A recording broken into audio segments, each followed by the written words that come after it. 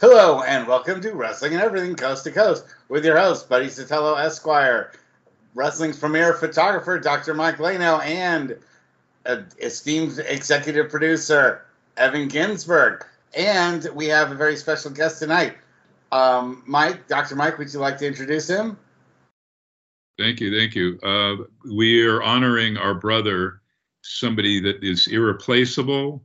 Every time we lose somebody, it's rough. It's rough on us, but this was a dear brother, a guy who was so beloved. And his boss, person he worked with at Wrestling Perspective, David Skolnick, is with us. He was just talking about going out to dinner after a Weekend of Champions convention in 92 or 93 with Evan. But guys, we're talking about Ed, also known for your publication as Phantom of the Ring.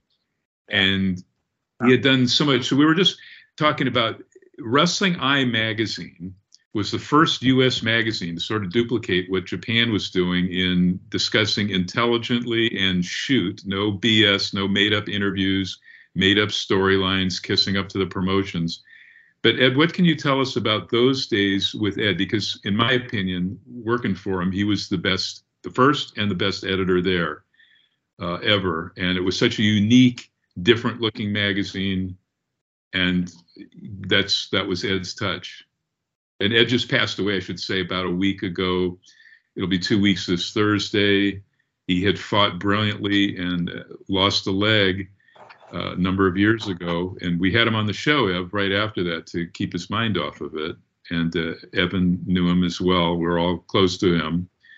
And but he had, salivary gland. Well, I actually have never met him. I'd like to put an asterisk there. I didn't know him personally. I know you respect people who achieve greatness in magazines and newsletters, and we're not talking, this was in the era, the grand era of newsletters, which we'll get into. But let me start with Dave Skolnick first on Wrestling Eye magazine and what made that unique. And when did you meet him, too?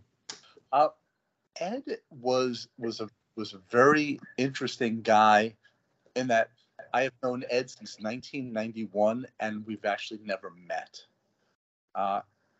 Wherever I was, he was always in a different place. And so, but we would talk on the phone, sometimes weekly, at least monthly, going on 30 years. And my first exposure to Ed was not knowing that it was Ed Garea, but reading Wrestling Eye when I was in high school and college, and it was like, I couldn't believe what I was reading, and he would tell me years later that he received like significant backlash from people in the industry, that he was exposing the business, which is kind of silly in hindsight, because basically what he was doing was telling people about the inner workings of an industry to people who were interested in doing it. It was a much more mass audience than let's say a niche newsletter. But like that, I first met Ed for Ringside Reflector, J.D. McKay's old newsletter, which had just folded. We had started in 1990, and my partner at the time, Paul MacArthur, said, we should get Phantom Ring, from Wrestling Eye and Ringside Reflector to write for us. And I was like, this guy's never going to write for us. This guy was like, big name back, just a few years ago. Contacted him, and he knew us, knew of us, and he agreed to write for us. And it was just a thrill of a lifetime. And he was really, not only just a wonderful person, but so giving, such a mentor, taught me so much about everything. Wrestling, life, always just so incredibly supportive of me. And, it's just so devastating to lose him, particularly since, we have been so incredibly close and you would think that after we stopped in 2008 doing Wrestling Perspective, that we'd kind of fall, out of touch with each other. But we actually became significantly closer in the past, I would want to say, 15 years. We did a film website together for 5 years, which was just a joy to do. And he was just such an incredibly knowledgeable person about so many different subjects. And like I said, it's just such an incredible loss for me personally. But just for people who were wrestling fans who don't know the importance of Phantom of the Ring of Ed Garea. He was so instrumental in bringing, removing the silliness of kayfabe, and making, pulling back the curtain and just showing us, the fascinating inner workings of professional wrestling for so many years. Ev was part of that too, because there was a plethora of newsletters, not just, and I think they kind of came birthed out of fan club newsletters or news bulletins from the 60s and 70s. And then we have these newsletters. And obviously there was Observer, whatever that year that was, early 83 or mid 83. But then all the other ones, Torch, and later Figure 4. But we had genres. We had, if you wanted nostalgia, history, and everything else, you went to Evan Ginsberg's Wrestling Then and Now. If you wanted comedy, Evan and I both started our newsletters both in 1990, right, Evan? Yes, exactly. Within like maybe just a few weeks or a month of each other, because we started in like February of 1990, and you were right around the exact same time. Yeah, it was definitely 1990. I don't remember the exact month, but yeah. Well, Paul and I were arrogant enough that we started getting newsletters in like September, October of 1989, reading them and thinking, oh, we can do this. And within like 4 or 5 months of getting newsletters, we were putting one out ourselves. Which in hindsight, I think people in their early 20s are the only ones who have that self-confidence / arrogance to actually think that, oh, well, I'm reading something, I could do a better job than these people are doing. No problem, and go ahead and to not be modest, actually did it better than most of them did it. And I want to throw it in, but I want to say Perspective was intelligent commentary and breakdown, not just of shows and promotions, but then you had Ed, who didn't want, I guess he was shy, because if you look at his Facebook page, it's just that mass photo of him. I think Kat, his wife, who passed away. I'm sorry. It took me until 6 years ago for him to finally agree to send me a photo of himself. So, I knew him. Wow. So I knew him for like 25, 26 years, and he still would never see a photo of himself. And he finally agreed to. It was like it was my 50th birthday present. So it was 6 years ago.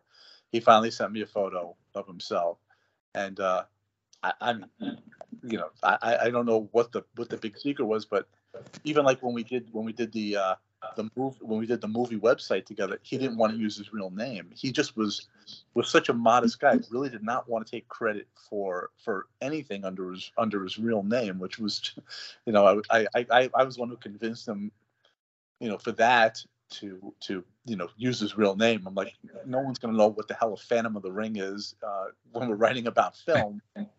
And he was agreeable. He got a kick out of having some notoriety of that. He could have had such more significant notoriety in wrestling had he used his real name. What are your thoughts on this too? So your Wrestling Then and Now was way more than just nostalgia and discussion of legends, because there was current stuff in there, and Perspective had Ed as the Phantom, often poking fun at the ridiculousness of stuff like the Black Scorpion angle in WCW 91, 92, humor, his Fanny Awards, which kind of poked fun at the Observer ultra serious annual wrestling awards. But Ev, your thoughts on everything? Well, I think people really don't know the history of sheets, which most people would call zines, but wrestling people, we always refer to it as sheets. But where did the term come from? You know, dirt sheet. It was really, breaking kayfabe, like David said, was a big deal back in the day, and not everybody welcomed us with open arms. And in my sheet or newsletter, we had Killer Kowalski writing a column. So at some point, legends and other people said this is okay. And I think people need to know that people like Ed Garea from Wrestling Perspective and Wrestling Eye were pioneers and really helped change the business and did not profit monetarily from it like so many have. And at bare minimum, I think it's important to acknowledge and recognize him. And before I forget, we lost another historian the same week as Ed, Vince Edwards. He did Mass Decisions, the triangular life of Dick the Destroyer Bias. So, you lost two historians in the course of maybe 3 or 4 days.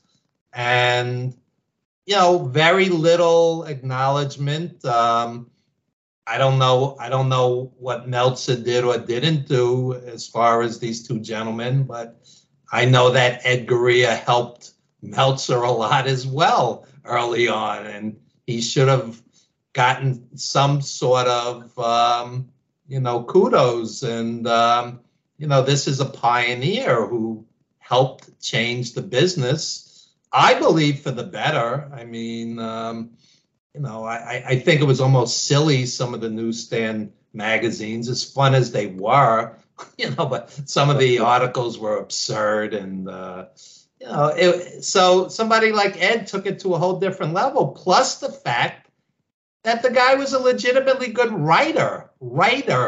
People don't understand that in wrestling, the fans don't even grasp that a bombardment of information and rumors and scoops, that's not necessarily writing. What Ed did was writing, and again, acknowledge this, because you could count the great writers in wrestling on maybe 2 hands, maybe, and Ed was one of them.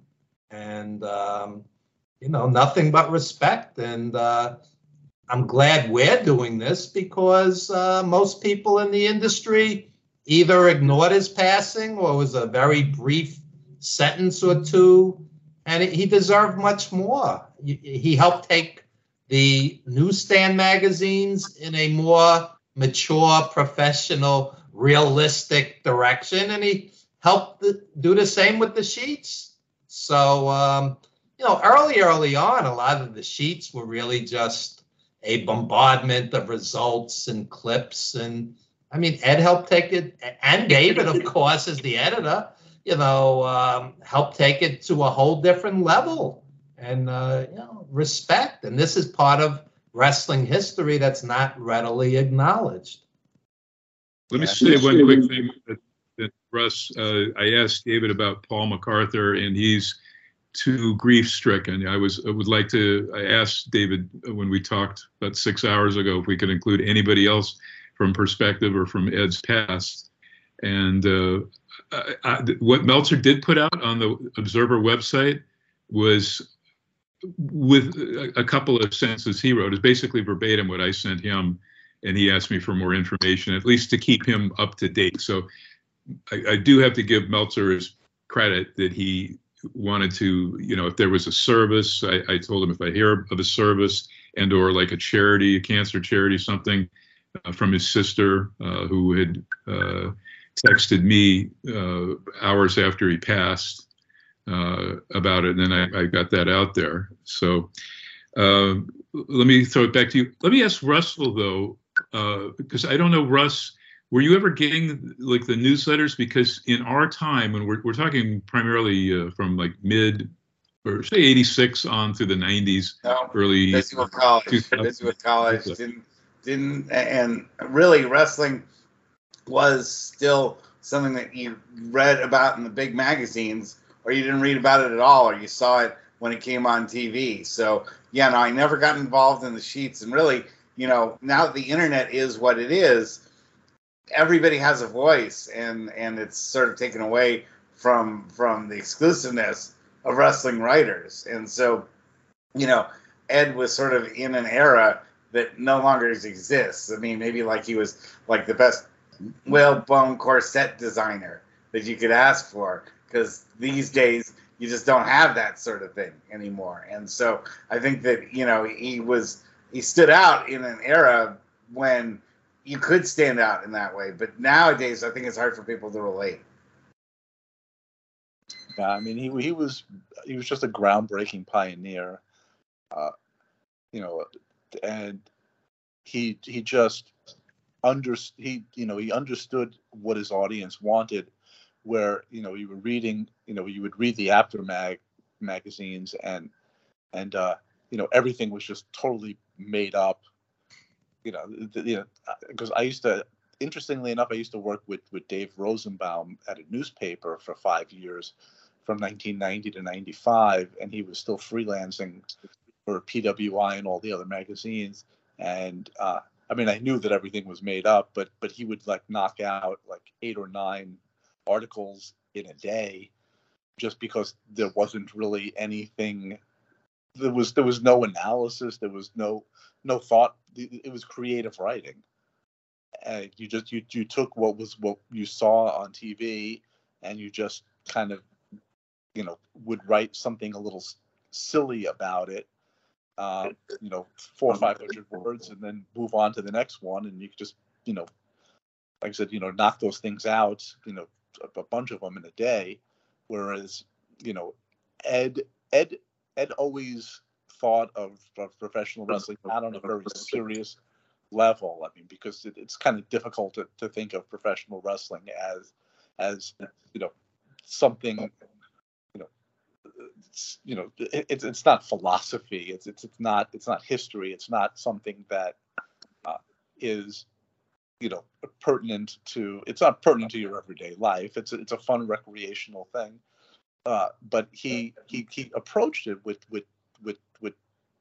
a great sense of humor, and with a way of educating his audience in an entertaining way. And you don't really even see that much to this day. And like as we were talking earlier about the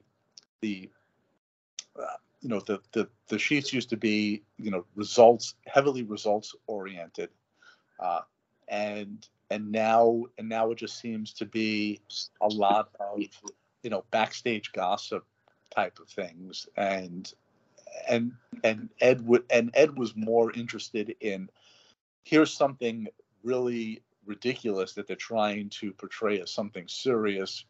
Now let me kind of goof on it and give some insight into what's going on, but do it in a very humorous way, and not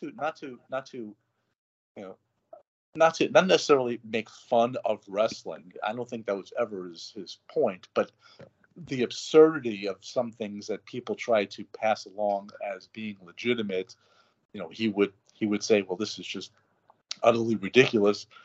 Let me break it down here into something humorous that you'll learn and you'll also laugh. And I think that was always very important to him. Let me say one thing too. Ed talked to the boys. I think he was talking to Bruno almost as long as I did behind the scenes on a regular basis, hearing a lot of those stories. Ed would love and say, is this exactly how Bruno told you? And he would ask me about, for example, how McMahon Sr. got him banned when he was first complaining about Buddy Rogers, I'm guessing 61, mistreating and abusing the enhancement talent, the jobbers. And so, as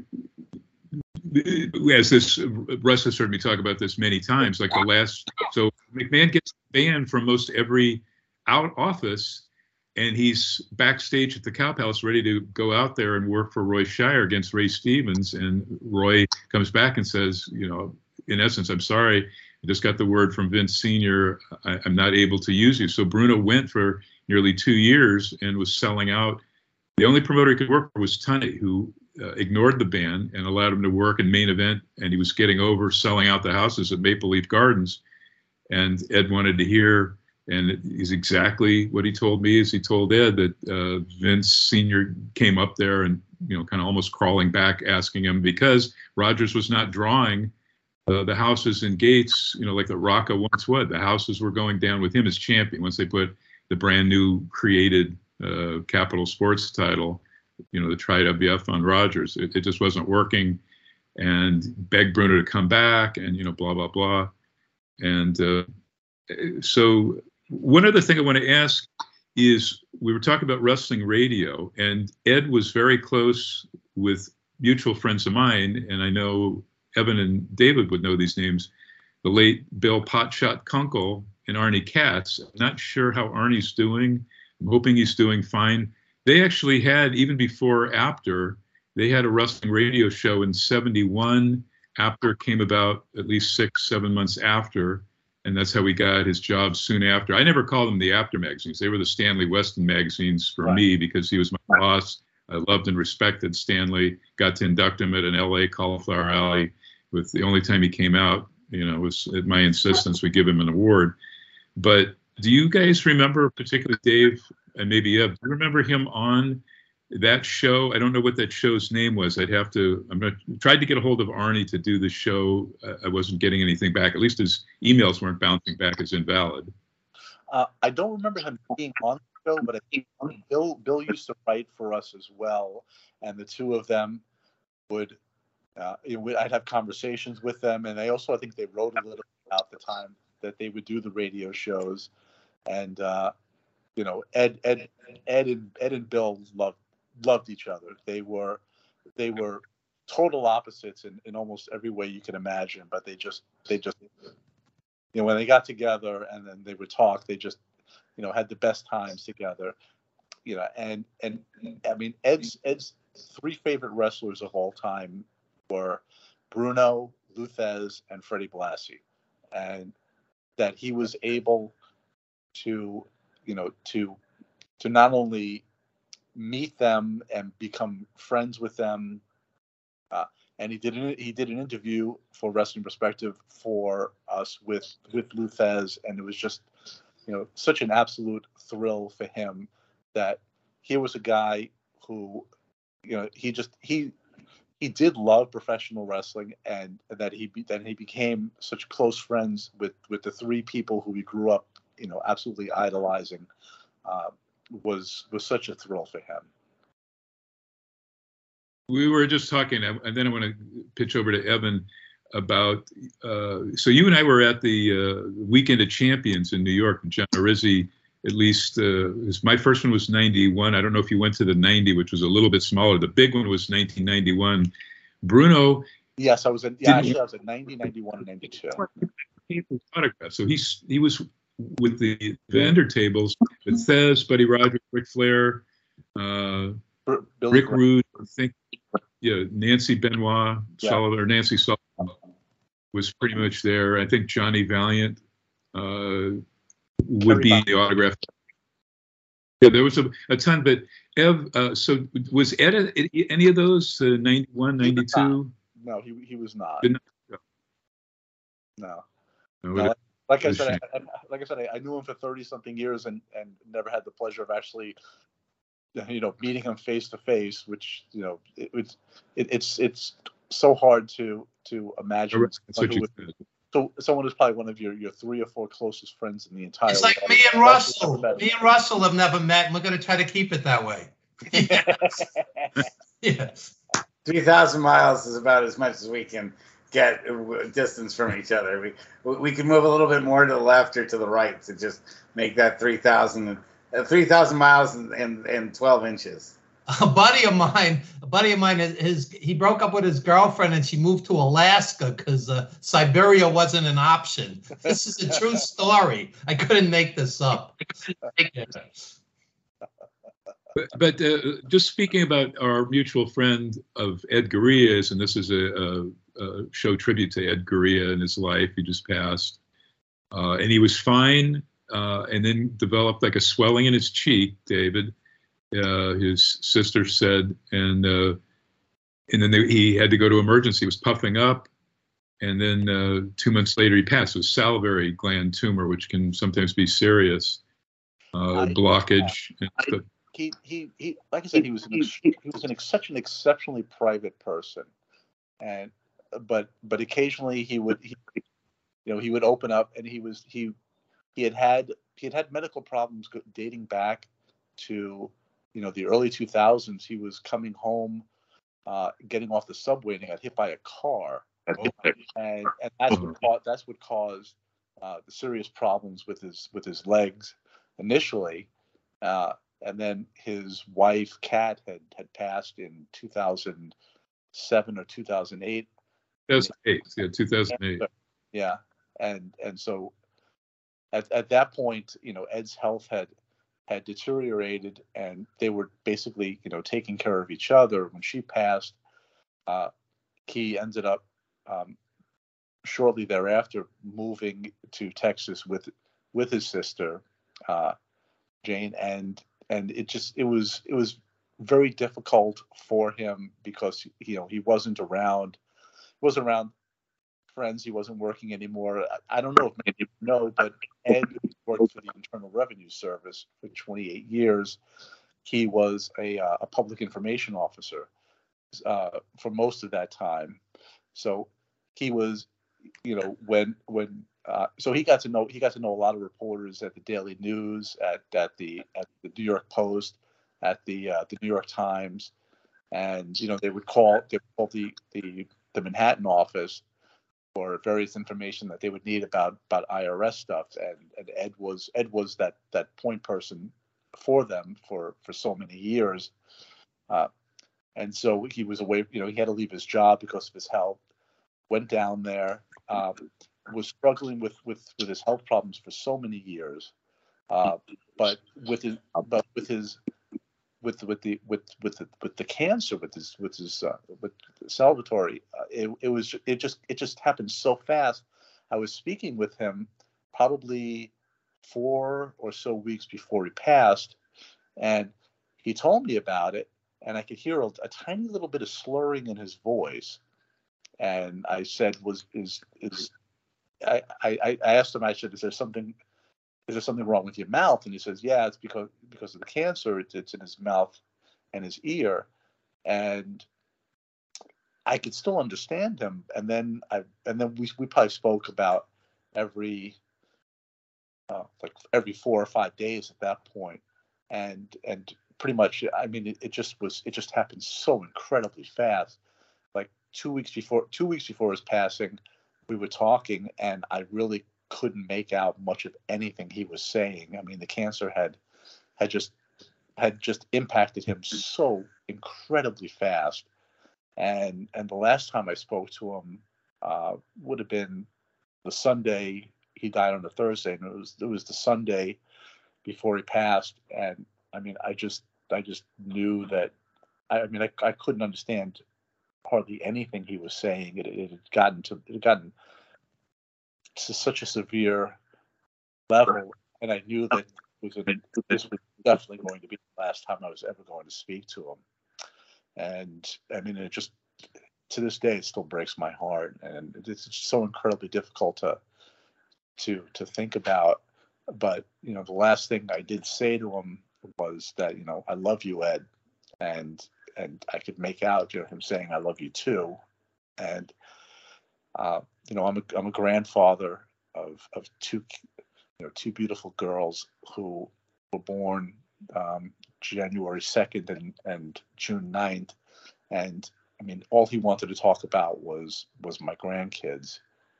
And he was just such an incredibly caring, giving person, the most unselfish person you could ever imagine. And it just, like I said, when I spoke to him on Sunday, I knew that was the end. And Paul had not spoken to him in a few months, and he didn't know how severe it was. And I had called Paul right away and told him, I said, you may want to call him, though it's going to be impossible to make anything out, but you may want to make some contact with him. And so Paul ended up writing what he told me was like a 4-page handwritten letter to Ed, just talking about the times when they were so close, and how he hoped for his recovery. And unfortunately, he passed on a Thursday, and the letter arrived on Friday. So Ed never got to see it. And he just was just such a remarkable person. And like I said, just gave of himself and was so unselfish. And just on a personal level, helped me become such a better person. And on a professional level, I've been a newspaper reporter for 35 years. So I've been writing for a very long time, and Ed was always exceptionally supportive, even to days before his passing. And he would read my stuff and have, not only would he get some of the subtleties of some of the things I was writing, but he would actually still offer me very friendly advice on what to look for, what style points, how to write, how to be a little more approachable, a little more entertaining, a little more humorous in what I wrote, particularly with columns. I mean, like I said, I never spoke to anybody who had such a great understanding of just how to write and how to reach an audience as Ed did, and with the amazing institutional knowledge that he had. Because I mean, everyone now can be an historian on wrestling. It's there's hundreds of books. You could they can call themselves historians, right? And anyone could call themselves an historian. Ed was doing legwork in the 80s, when there was no internet, where you basically had to go to firsthand sources, and they're not always terribly reliable. I mean, I've heard some people who have critiqued his ability to accurately portray history, but as history is told by those who survive. So you have to take the word of people who lived through it, and sometimes their memories are a little faulty. Sometimes if you I remember as a kid looking through the daily, going to Madison Square Garden and seeing a show, and then seeing the results a day or two later, on the sports page in the tiny little section of the Daily News, and a bunch of the results were wrong. So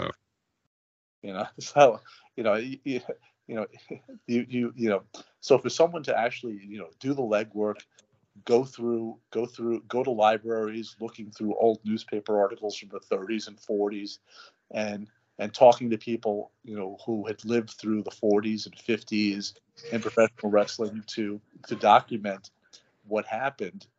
I mean, now all the stuff, and I don't know how reliable it is now, is all sitting there at your fingertips on a computer. Ed was actually doing the legwork that is been long forgotten. I'm going to throw to Evan, but I want to ask him about Ed's mastery of film and TV, classic film and TV. But here, Dave, is from Susan Crawford, who was part of our group, Ed, a couple of years ago, or maybe a year and a half ago. Susan Crawford. I wanted to mention her because she's been a big help. And she was part of like not only his movie list, which might have been what you were doing with him, but also from his goddaughter, who was a police officer using it. She was a master of many MMA techniques, but I guess there was another goddaughter who was maybe I'm screwing that up, was the one doing the journalism in the paper. She's a newspaper reporter. I heard from Elise Skolnick, who had heard from Ed's sister, Jane, that he passed away. But she said that her group of people communicating with Ed on his email list had no idea at all of his wrestling. Nothing. I'm sitting here telling her for the first time, and she's spreading it to them. I'd originally been friends with his wife, good friends with his wife, Kat, before she passed in 2008. Often, if I called and she was out, I would chat for a long time with Ed. That guy loved I will always miss him. That's Susan. Yeah. So Evan, who has done all kinds of film, Wrestling Then and Now documentary, many other documentaries, Evan's book. Evan and I are doing the John and Chris Tolis book. David doesn't even know that yet. But Evan, do you recall ever talking to Ed about film? Because the two of you are whizzes on movies. No, I don't remember speaking about film, but I just wanted to add something. In spite of all of the books, shoot interviews, mountains of information that's available, there's so many people that have these ridiculous misconceptions about pro wrestling, quote unquote. They all pissed away fortunes on wine, women, and song. And we know from legends in the business who are our friends, many of them never broke 100,000 in a year, while sending money back home to support their family, while paying road expenses, etc. So on. There's so much wrong information that's out there and rewriting of history, quote unquote. He was just a jobber. And we know the guy as a champion in 20 different territories, but they remember him from 1985 in WWF or whatnot. So Ed was a real historian, a real writer who spoke to Bruno and Blassie and Fez, who went back to the 30s, okay? And Fez's mentor who went back to the turn of the century, okay? That's a real historian, a real writer, a real journalist, a real researcher. Every day of the week, I see idiots go, The Undertaker was the greatest of all time. I go, you never saw wrestling you never saw wrestling before 1990. If this is your conclusion, I see this every day of the week. Okay, so again, a guy like Ed spent thousands and thousands of hours doing research, libraries, microfiche. This isn't a guy pulling up some ridiculous WWE list, the top 50 heels of all time, and Kowalski's number 50. He makes it, No, seriously. Years ago I saw that and my blood pressure skyrocketed. They had Kowalski 50, and The Miz is number 10 or whatnot. That's not history. That's propaganda. Ed was a historian, and David put out a wonderful publication, Wrestling Perspective. And let me just throw this in. What people don't understand today, wrestling's a big business.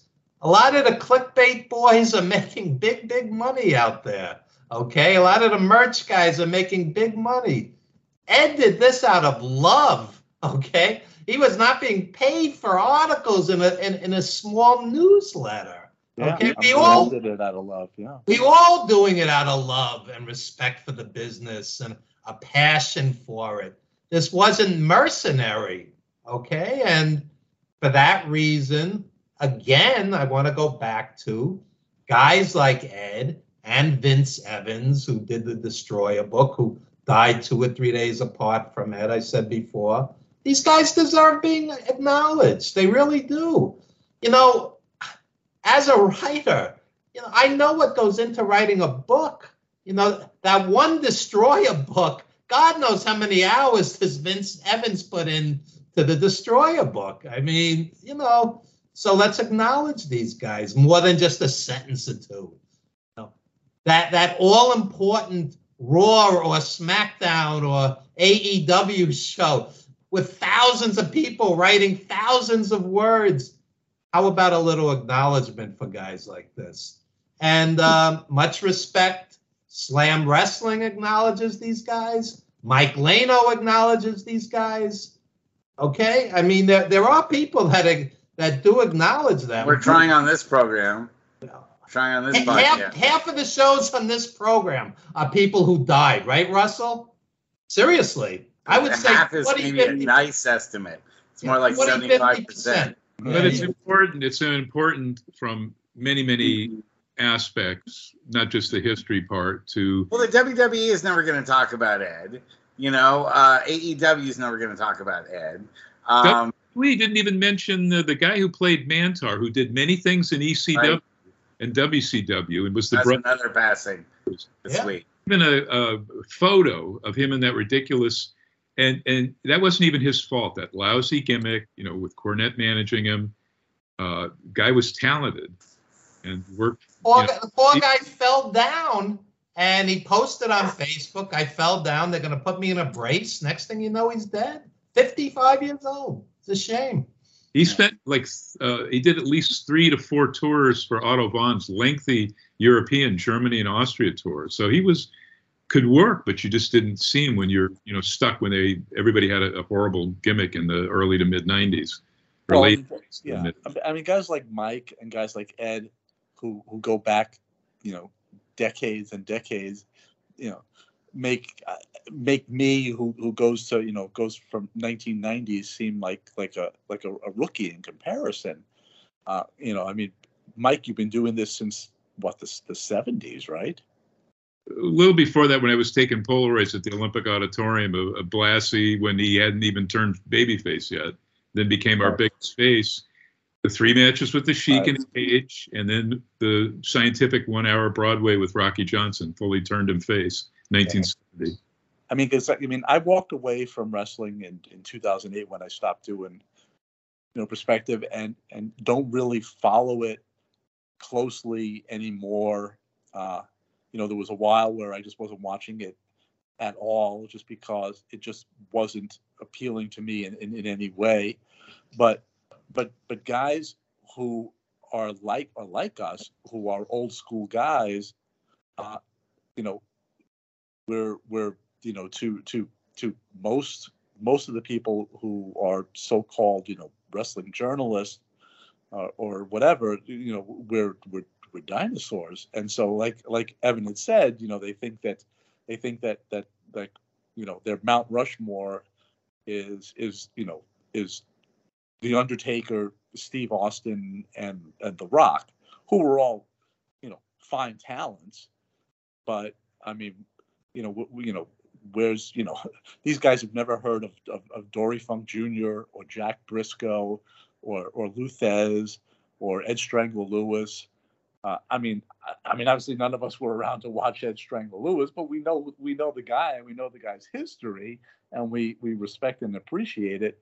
And even, you know, guys like you know, great wrestlers like Kowalski and Carpentier, and you know, and guys who we either saw or you know, grew up knowing about, you know. And for a guy like you know, Evan and myself, seeing Bruno and Pedro, you know, and Billy Graham, you know, and living through that, and you ask a current fan right now, and they couldn't, you know, they wouldn't know who any of those people are. But David, we see this sort of phenomenon going on with all sports. I mean, it isn't just wrestling. You're right. You're discussions about, football players and basketball players and baseball players. Not so much baseball players. I think baseball fans know the concept of like eras, and that baseball is kind of an era-less game. You don't compare eras with people. They just appreciate the accomplishments with the guys have gotten. But I see it in a lot of other sports discussions, especially football and basketball. Right. It's the same thing in wrestling. Greatest basketball player. With the NFL, if you ask even somebody in LA who Roman Gabriel is, they'll be clueless. A current NFL fan, they won't know Roman Gabriel, or maybe they'll know Joe Namath from TV ads, but they wouldn't even know Frank Tarkenton. Right, you're right. Yeah, no, they might not even know guys like John Elway and Dan Marino might be past their visage, even stuff from the 80s. Joe Montana's just lucky he won 4 Super Bowls, or else he'd probably been forgotten by now too. So it's that little thing to catch. But the recency bias thing is something that's few and far between. I feel like wrestling suffers from it almost more than almost any other sport out there, because of how much people, and I think a lot of that to blame is on the WWE. They really just focus on these younger guys and the newer guy, and saying things like Roman Reigns is the longest lasting champion. Something, I don't know, David and Ev, I don't know if you saw it. I'm pretty sure Ev and I talked about it. They had a video montage when Roman Reigns was passing 1,000. Yes, and all the guys. That he passed. Well done. And there were a few left off that I told their archivist, Ben, about, that were left off because he was the one that oversaw that whole video with the photos of Dory Funk Jr., Jack Briscoe, people in there. I go, why didn't you include Giant Baba and all of his title reigns and length of championships in All Japan? And he admitted, they dropped the ball there. But that was well done. What their usual paintbrushing that Evan and I talked for years, decades on various radio programs about the whitewashing or the reimagining of history. Let me just say this about historians. There are a bunch of guys, some in particular, that are newbies that only started watching wrestling from, the late 90s on, that upload other people's video content. We're talking, if they get their hands on like an old, handheld stuff from the 70s and they put it up there on YouTube, they're calling themselves historians when they're like video pirates. They're thieves. That's not a historian. Historian is like Ed Garea going in to, or we lost, Don Luce was another great historian like J. Michael Kenyon that would spend like a whole week in a library, as Evan said, going through microfiche, which I'm sure Evan has done. I've done a little of that, but nothing to that extent like that Ed did, that would just, every single newspaper that had, he would go through the results and all of that stuff and do the best with what you have, and then try to run that by the people still alive. We don't have that many territory guys left. Yeah. Dory, I mean, who do we have?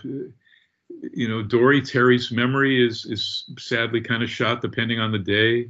There's just not that many guys. Les Thatcher is probably the guy with the sharpest mental capacity of anybody from that era who's still alive, wrestled in the 60s. Evan and Bob Ellis is still alive.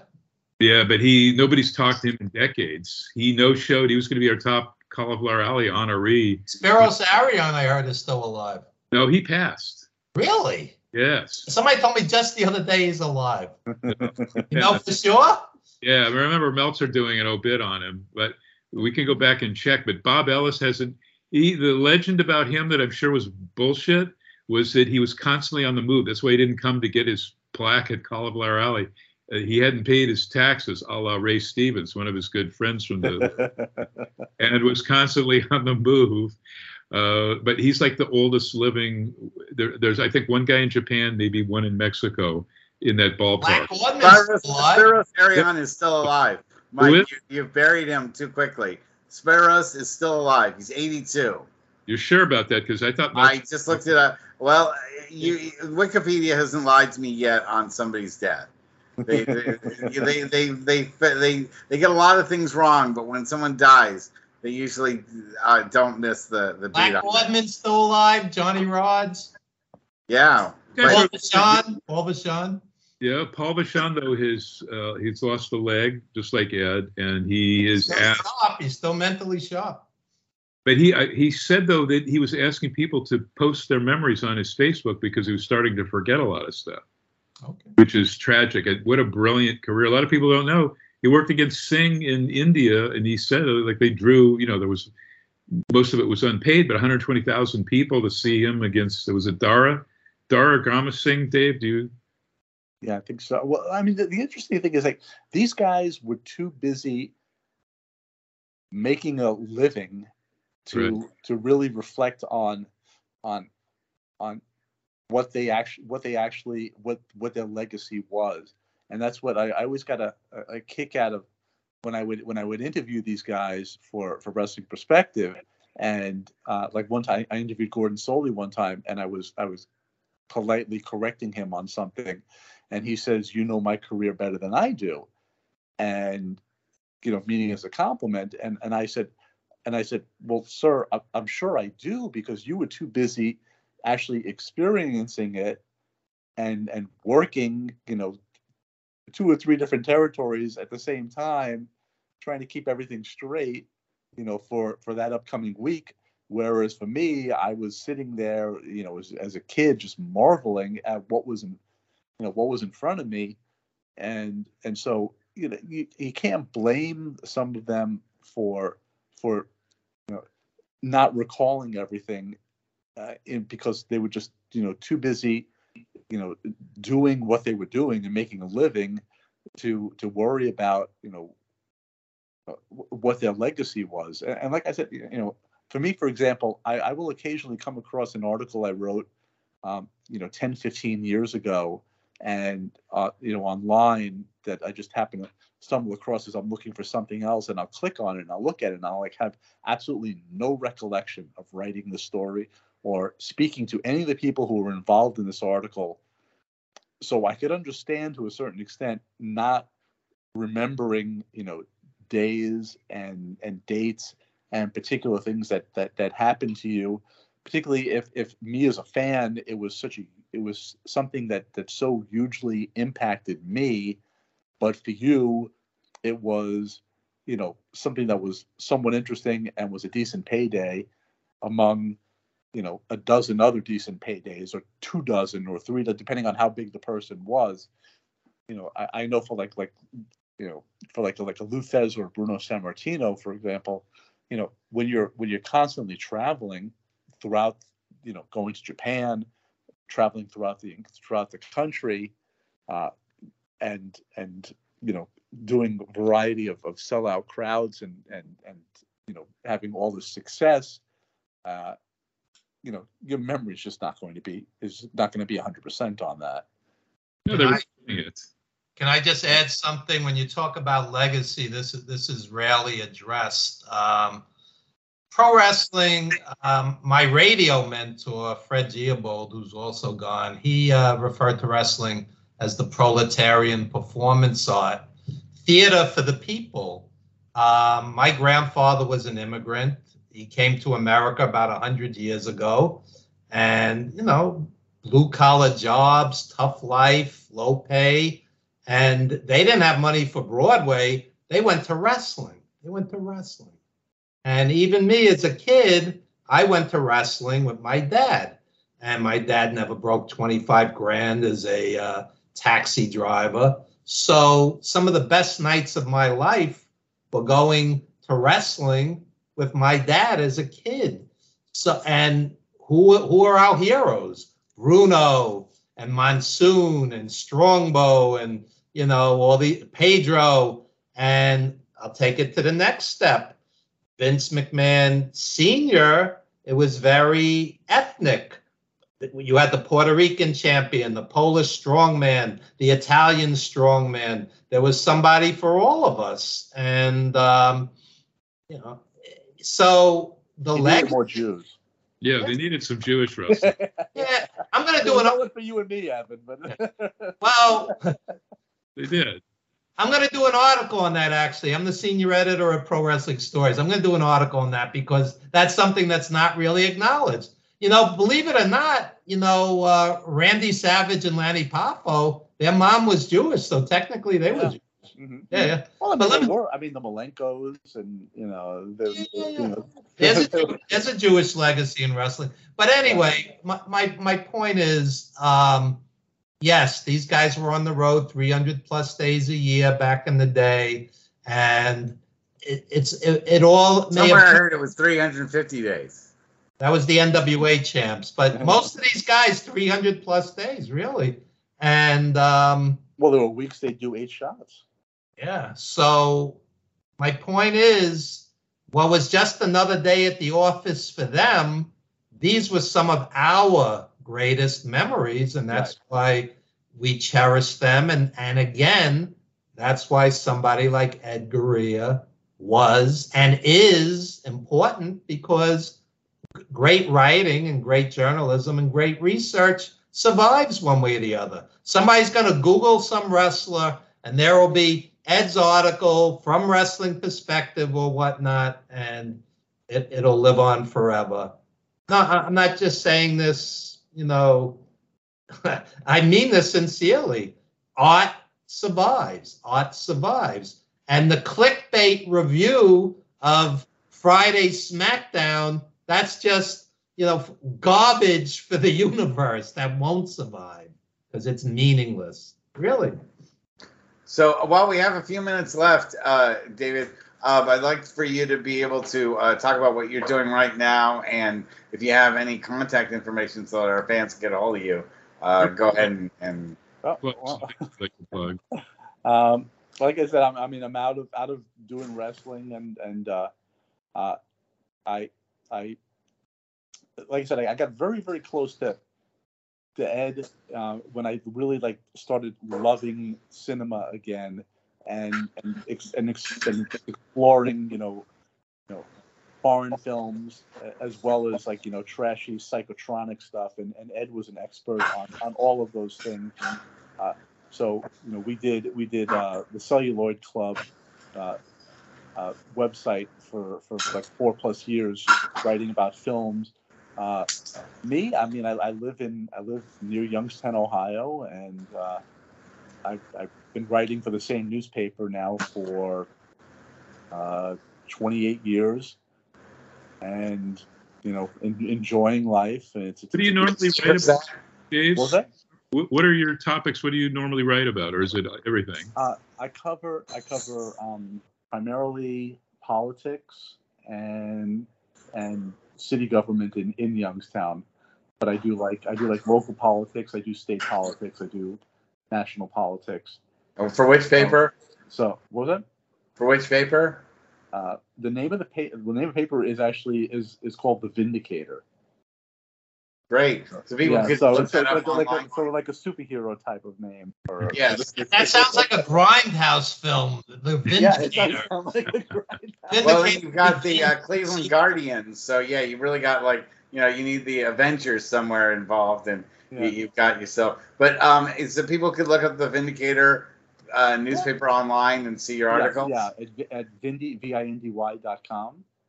Great. That's wonderful. We really appreciated having you on as guest. It's a thrill. Thank you so much. This week, and sometime, hopefully under happier circumstances, we can have you come and give us some of your thoughts on the modern wrestling world, and let us know what your thoughts are with all of that. So Great. Really appreciate it very much. And Thank you. I guess we will see everybody next week, or we'll see. Well, let's see. Do you have anything to plug besides Pro Wrestling Stories? Yes. Our coolest book? You can check out the Wrestling Then and Now documentary, Plex, Tubi, Amazon, etc. We just re-released that after 20 years. And again, David, we made this movie on pennies 20 years ago, and most of the people in it are gone. Killer Kowalski, Nikolai Volkov, Don Dr. Death Arnold, tons of indie guys. They're all gone. Of the 50 or 60 guys or 70 guys that I interviewed over the 18 years of doing Wrestling Perspective, an overwhelming majority of them have passed. Just like 70% of them are dead. Well, that's why you have to get a word from them while they're still here. Exactly. Or else, you won't have anything else to remember him by. Anyway, thank you so much for being on the show. We'll see everyone again next week. Good night, everybody. Bless Aunt Garea.